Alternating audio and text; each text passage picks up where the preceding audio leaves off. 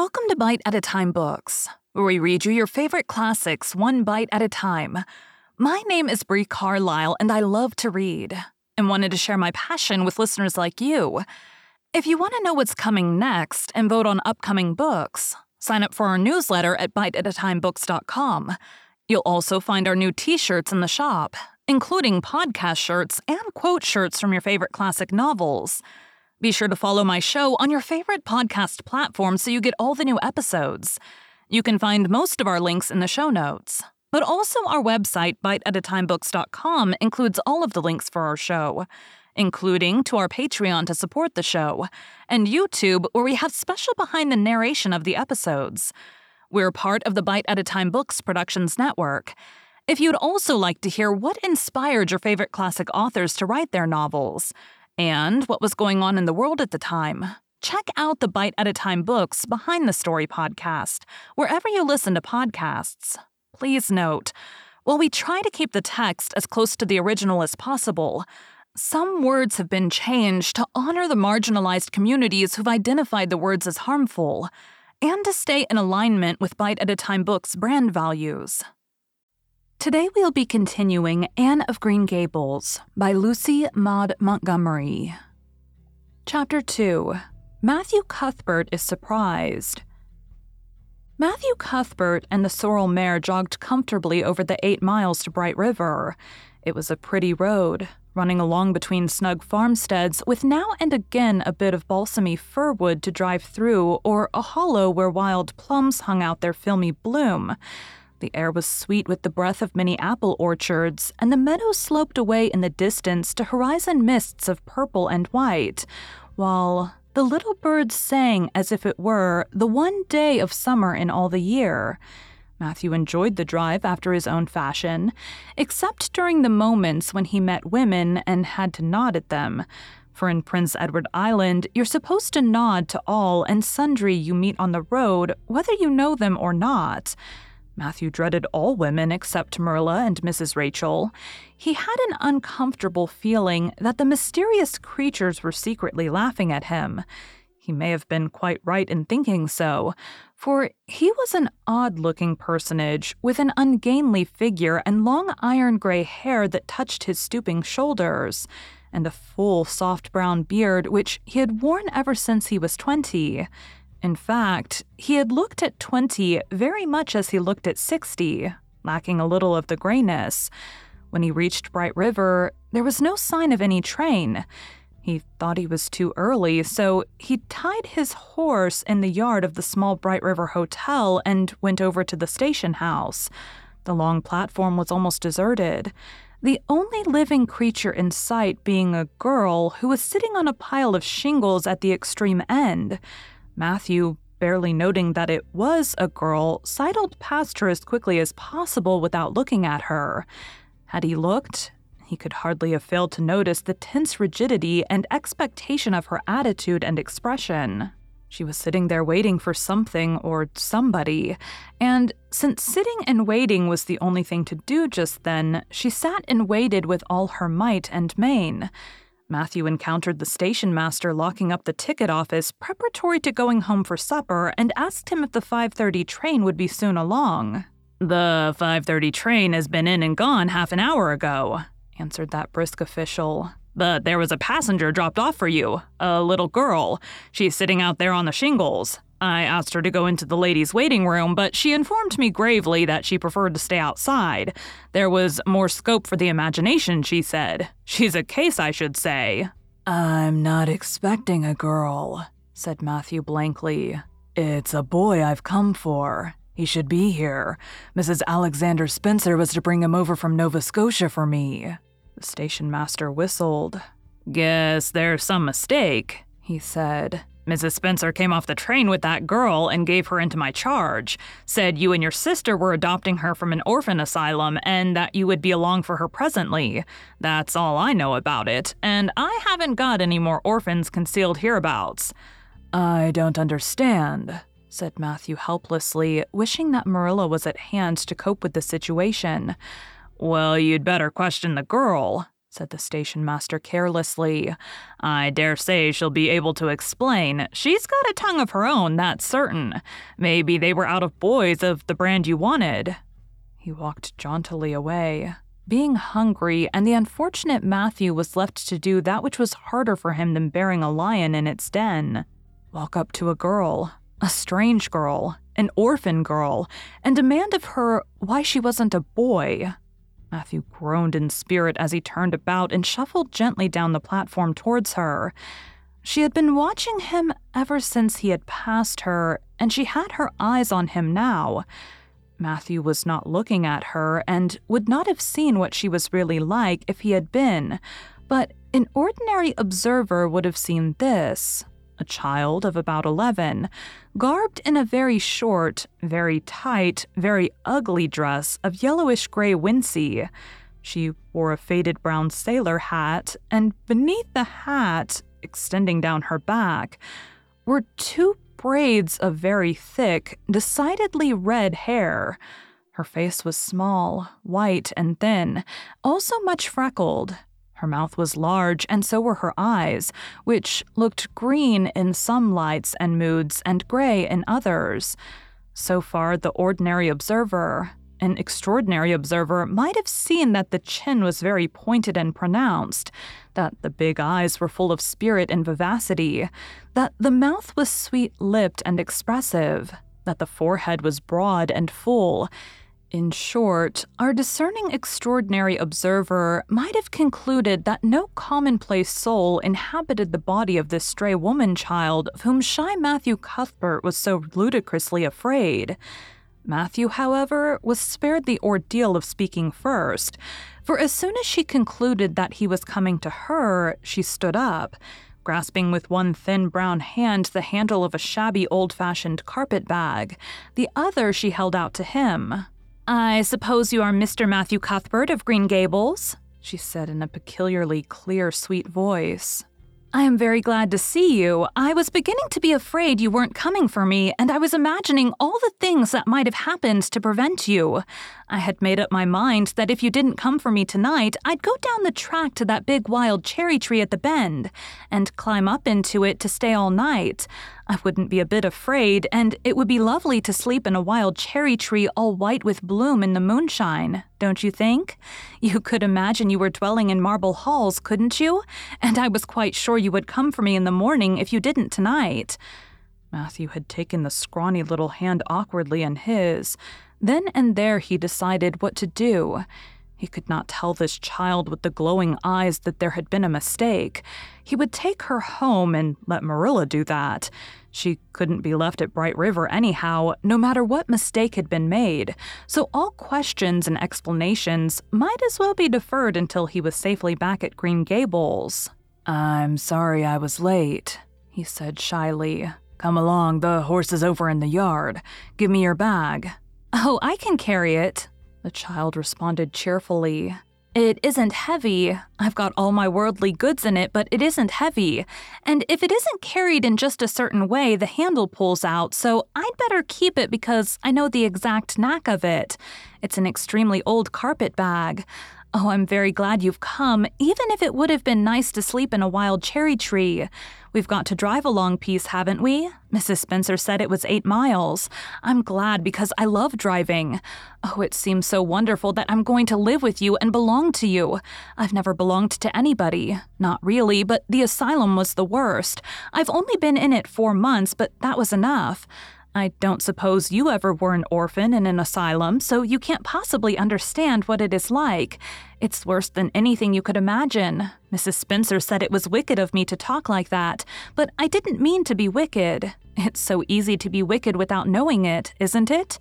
They were good, you know, the asylum people, but there's so little scope for the imagination in an asylum, only just in the other orphans. It was pretty interesting to imagine things about them, to imagine that perhaps the girl who sat next to you was really the daughter of a belted earl, who had been stolen away from her parents in her infancy by a cruel nurse who died before she could confess. I used to lie awake at nights and imagine things like that because I didn't have time in the day. I guess that's why I'm so thin. I am dreadful thin, ain't I? There isn't a pick on my bones. I do love to imagine I'm nice and plump with dimples in my elbows." With this, Matthew's companion stopped talking, partly because she was out of breath and partly because they had reached the buggy. Not another word did she say until they had left the village and were driving down a steep little hill, the road part of which had been cut so deeply into the soft soil that the banks, fringed with blooming wild cherry trees and slim white birches, were several feet above their heads. The child put out her hand and broke off a branch of wild plum that brushed against the side of the buggy. "Isn't that beautiful? What did that tree, leaning out from the bank all white and lacy, make you think of?" she asked. "Well, now, I don't know," said Matthew. "Why, a bride, of course. A bride all in white with a lovely misty veil. I've never seen one, but I can imagine what she would look like. I don't ever expect to be a bride myself. I'm so homely, nobody will ever want to marry me, unless it might be a foreign missionary.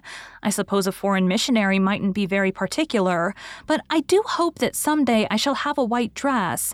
That is my highest ideal of earthly bliss. I just love pretty clothes, and I've never had a pretty dress in my life that I can remember. But of course, it's all the more to look forward to, isn't it? And then I can imagine that I'm dressed gorgeously. This morning when I left the asylum, I felt so ashamed because I had to wear this horrid old wincey dress. All the orphans had to wear them, you know. A merchant in Hopeton last winter donated 300 yards of wincey to the asylum. Some people said it was because he couldn't sell it, but I'd rather believe that it was out of the kindness of his heart, wouldn't you?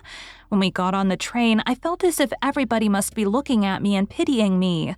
But I just went to work and imagined that I had on the most beautiful pale blue silk dress, because when you are imagining, you might as well imagine something worthwhile. And a big hat all flowers and nodding plumes, and a gold watch and kid gloves and boots. I felt cheered up right away, and I enjoyed my trip to the island with all my might. I wasn't a bit sick coming over in the boat. Neither was Mrs. Spencer, although she generally is. She said she hadn't time to get sick watching to see that I didn't fall overboard. She said she never saw the beat of me for prowling about, but if it kept her from being seasick, it's a mercy I did prowl, isn't it? And I wanted to see everything that was to be seen on that boat, because I didn't know whether I'd ever have another opportunity. Oh, there are a lot more cherry trees all in bloom. This island is the bloomiest place. I just love it already. And I'm so glad I'm going to live here. I've always heard that Prince Edward Island was the prettiest place in the world, and I used to imagine I was living here. But I never really expected I would. It's delightful when your imaginations come true, isn't it? But those red roads are so funny. When we got into the train at Charlottetown and the red roads began to flash past, I asked Mrs. Spencer what made them red, and she said she didn't know, and for pity's sake not to ask her any more questions. She said I must have asked her 1,000 already. I suppose I had, too, but how are you going to find out about things if you don't ask questions? And what does make the roads red? "Well, now, I don't know," said Matthew. "Well, that is one of the things to find out sometime. Isn't it splendid to think of all the things there are to find out about? It just makes me feel glad to be alive. It's such an interesting world. It wouldn't be half so interesting if we know all about everything, would it? There'd be no scope for the imagination then, would there? But am I talking too much? People are always telling me I do. Would you rather I didn't talk? If you say so, I'll stop. I can stop when I make up my mind to it, although it's difficult." Matthew, much to his own surprise, was enjoying himself. Like most quiet folks, he liked talkative people when they were willing to do the talking themselves, and did not expect him to keep up his end of it. But he had never expected to enjoy the society of a little girl. Women were bad enough in all conscience, but little girls were worse. He detested the way they had of sidling past him timidly with sidewise glances, as if they expected him to gobble them up at a mouthful if they ventured to say a word. That was the Avonlea type of well-bred little girl, but this freckled witch was very different, and although he found it rather difficult for his slower intelligence to keep up with her brisk mental processes, he thought that he kind of liked her chatter, so he said as shyly as usual, Oh, you can talk as much as you like. I don't mind. Oh, I'm so glad. I know you and I are going to get along together fine. It's such a relief to talk when one wants to and not be told that children should be seen and not heard. I've had that said to me 1,000,000 times if I have once. And people laugh at me because I use big words, but if you have big ideas, you have to use big words to express them, haven't you? Well, now that seems reasonable, said Matthew. Mrs. Spencer said that my tongue must be hung in the middle, but it isn't. It's firmly fastened at one end. Mrs. Spencer said your place was named Green Gables. I asked her all about it, and she said there were trees all around it. I was gladder than ever. I just love trees, and there weren't any at all about the asylum. Only a few poor weeny-teeny things out in front with little whitewashed cagey things about them. They just looked like orphans themselves, those trees did.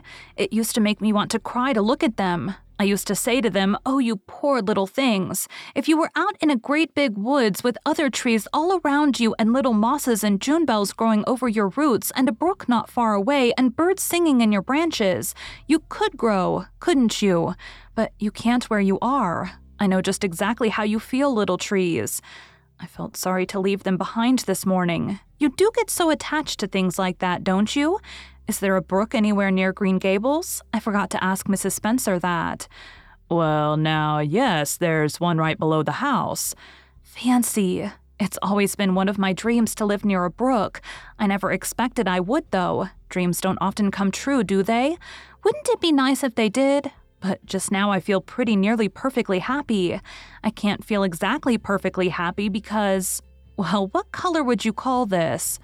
She twitched one of her long glossy braids over her thin shoulder and held it up before Matthew's eyes.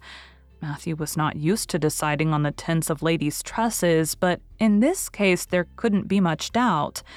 It's red, ain't it? He said. The girl let the braid drop back with a sigh that seemed to come from her very toes, and to exhale forth all the sorrows of the ages. Yes, it's red, she said resignedly. Now you see why I can't be perfectly happy.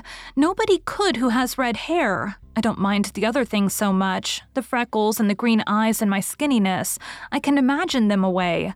I can imagine that I have a beautiful rose-leaf complexion and lovely starry violet eyes, but I cannot imagine that red hair away. I do my best. I think to myself, now my hair is a glorious black, black as the raven's wing.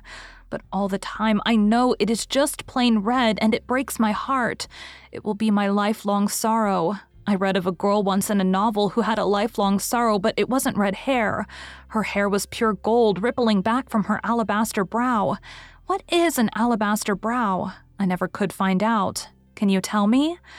Well, now, I'm afraid I can't, said Matthew, who was getting a little dizzy.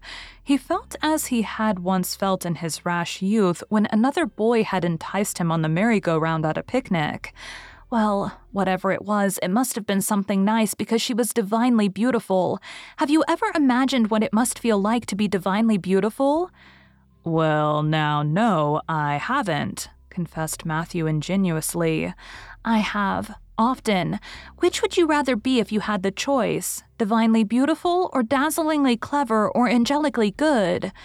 Well, now, I don't know exactly.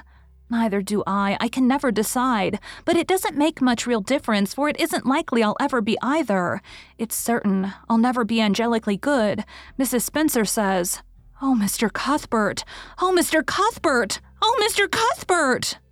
That was not what Mrs. Spencer had said. Neither had the child tumbled out of the buggy, nor had Matthew done anything astonishing. They had simply rounded a curve in the road and found themselves in the avenue. The avenue, so called by the Newbridge people, was a stretch of road 400 or 500 yards long, completely arched over with huge, wide-spreading apple trees, planted years ago by an eccentric old farmer.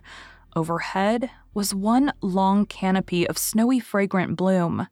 Below the boughs, the air was full of a purple twilight, and far ahead a glimpse of painted sunset sky shone like a great rose window at the end of a cathedral aisle.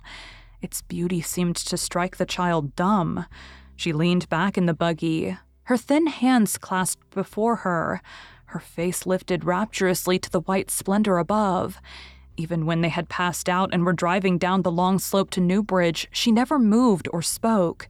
Still with rapt face, she gazed afar into the sunset west, with eyes that saw visions trooping splendidly across that glowing background. Through Newbridge, a bustling little village where dogs barked at them and small boys hooted and curious faces peered from the windows, they drove, still in silence. When 3 more miles had dropped away behind them, the child had not spoken. She could keep silence, it was evident, as energetically as she could talk. "I guess you're feeling pretty tired and hungry," Matthew ventured to say at last, accounting for her long visitation of dumbness with the only reason he could think of. "But we haven't very far to go now, only another mile." She came out of her reverie with a deep sigh and looked at him with the dreamy gaze of a soul that had been wandering afar, star-led. "Oh, Mr. Cuthbert," she whispered. "That place we came through, that white place, what was it?" "Well, now you must mean the avenue," said Matthew after a few moments' profound reflection. "It is kind of a pretty place." "Pretty? Oh, pretty doesn't seem the right word to use, nor beautiful either. They don't go far enough. Oh, it was wonderful, wonderful. It's the first thing I ever saw that couldn't be improved upon by imagination. It just satisfies me here." She put one hand on her breast. "It made a queer, funny ache, and yet it was a pleasant ache. Did you ever have an ache like that, Mr. Cuthbert?" "Well, now I just can't recollect that I ever had." "I have it lots of time, whenever I see anything royally beautiful, but they shouldn't call that lovely place the Avenue. There's no meaning in a name like that. They should call it, let me see, the White Way of Delight. Isn't that a nice imaginative name? When I don't like the name of a place or a person, I always imagine a new one and always think of them so.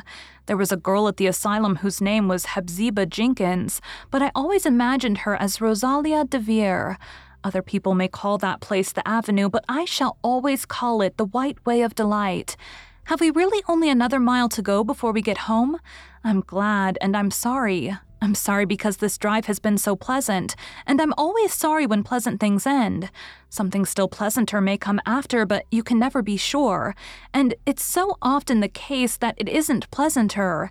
That has been my experience anyhow. But I'm glad to think of getting home. You see, I've never had a real home since I can remember. It gives me that pleasant ache again just to think of coming to a really, truly home. Oh, isn't that pretty?" They had driven over the crest of a hill. Below them was a pond looking almost like a river, so long and winding it was it. A bridge spanned it midway, and from there to its lower end, where an amber-hued belt of sandhills shut it in from the dark blue gulf beyond. The water was a glory of many shifting hues, the most spiritual shadings of crocus and rose and ethereal green, with other elusive tintings for which no name has ever been found. Above the bridge, the pond ran up into fringing groves of fir and maple, and lay all darkly translucent in their wavering shadows. Here and there, a wild plum leaned out from the bank like a white-clad girl tiptoeing to her own reflection. From the marsh at the head of the pond came the clear, mournfully sweet chorus of the frogs. There was a little gray house peering around a white apple orchard on a slope beyond, and, although it was not yet quite dark, a light was shining from one of its windows. "That's Barry's Pond," said Matthew. "Oh, I don't like that name either. I shall call it, let me see, the Lake of Shining Waters. Yes, that is the right name for it. I know because of the thrill. When I hit on a name that suits exactly, it gives me a thrill. Do things ever give you a thrill?" Matthew ruminated. "Well, now, yes, it always kind of gives me a thrill to see them ugly white grubs that spade up in the cucumber beds. I hate the look of them." "Oh, I don't think that can be exactly the same kind of a thrill. Do you think it can? There doesn't seem to be much connection between grubs and lakes of shining waters, does there? But why do other people call it Barry's Pond?" "I reckon because Mr. Barry lives up there in that house. Orchard Slope's the name of his place. If it wasn't for that big bush behind it, you could see Green Gables from here, but we have to go over the bridge and round by the road, so it's near half a mile further." "Has Mr. Barry any little girls?" "Well, not so very little either. About my size?" He's got one about 11. Her name is Diana. Oh, with a long indrawing of breath. What a perfectly lovely name. Well, now, I don't know. There's something dreadful heathenish about it, seems to me. I'd rather Jane or Mary or some sensible name like that. But when Diana was born, there was a schoolmaster boarding there, and they gave him the naming of her, and he called her Diana. I wish there had been a schoolmaster like that around when I was born then. Oh, here we are at the bridge. I'm going to shut my eyes tight. I'm always afraid of going over bridges. I can't help imagining that perhaps just as we get to the middle, they'll crumble up like a jackknife and nip us. So I shut my eyes, but I always have to open them for all when I think we're getting near the middle. Because you see, if the bridge did crumble up, I'd want to see it crumble. What a jolly rumble it makes. I always like the rumble part of it. Isn't it splendid there are so many things to like in this world? There, we're over. Now I'll look back. Good night, dear Lake of Shining Waters. I always say good night to the things I love, just as I would to people. I think they like it. The water looks as if it was smiling at me. When they had driven up the further hill and around a corner, Matthew said, "We're pretty near home now. That's Green Gables over." "Oh, don't tell me," she interrupted breathlessly, catching at his partially raised arm and shutting her eyes that she might not see his gesture. "Let me guess. I'm sure I'll guess right." She opened her eyes and looked about her. They were on the crest of a hill. The sun had set some time since, but the landscape was still clear in the mellow afterlight. To the west, a dark church spire rose up against a marigold sky. Below was a little valley, and beyond, a long, gently rising slope with snug farmsteads scattered along it. From one to another, the child's eyes darted, eager and wistful. At last, they lingered on one away to the left, far back from the road, dimly white with blossoming trees and the twilight of the surrounding woods. Over it, in the stainless southwest sky, a great crystal white star was shining like a lamp of guidance and promise. "That's it, isn't it?" she said, pointing. Matthew slapped the reins on the sorrel's back delightedly. "Well, now you've guessed it, but I reckon Mrs. Spencer described it so's you could tell." "No, she didn't. Really, she didn't. All she said might just as well have been about most of those other places. I hadn't any real idea what it looked like, but just as soon as I saw it, I felt it was home. Oh, it seems as if I must be in a dream. Do you know, my arm must be black and blue from the elbow up, for I've pinched myself so many times today. Every little while a horrible sickening feeling would come over me, and I'd be so afraid it was all a dream. Then I'd pinch myself to see if it was real. Until suddenly, I remembered that even supposing it was only a dream, I'd better go on dreaming as long as I could. So I stopped pinching. But it is real, and we're nearly home." With a sigh of rapture, she relapsed into silence. Matthew stirred uneasily. He felt glad that it would be Marilla and not he who would have to tell this waif of the world that the home she longed for was not to be hers after all. They drove over Lynn's Hollow, where it was already quite dark, but not so dark that Mrs. Rachel could not see them from her window vantage, and up the hill and into the long lane of Green Gables. By the time they arrived at the house, Matthew was shrinking from the approaching revelation with an energy he did not understand. It was not of Marilla or himself he was thinking, or of the trouble this mistake was probably going to make for them, but of the child's disappointment. When he thought of that rapt light being quenched in her eyes, he had an uncomfortable feeling that he was going to assist at murdering something. Much the same feeling that came over him when he had to kill a lamb or calf or any other innocent little creature. The yard was quite dark as they turned into it, and the poplar leaves were rustling silkily all round it. "Listen to the trees talking in their sleep," she whispered, as he lifted her to the ground. "What nice dreams they must have." Then, holding tight to the carpet bag which contained all her worldly goods, she followed him into the house. Thank you for joining Bite at a Time Books today, while we read a bite of one of your favorite classics. Again, my name is Brie Carlisle, and I hope you come back tomorrow for the next bite of Anne of Green Gables. Don't forget to sign up for our newsletter at biteatatimebooks.com and check out the shop. You can check out the show notes or our website, biteatatimebooks.com, for the rest of the links for our show. We'd love to hear from you on social media as well.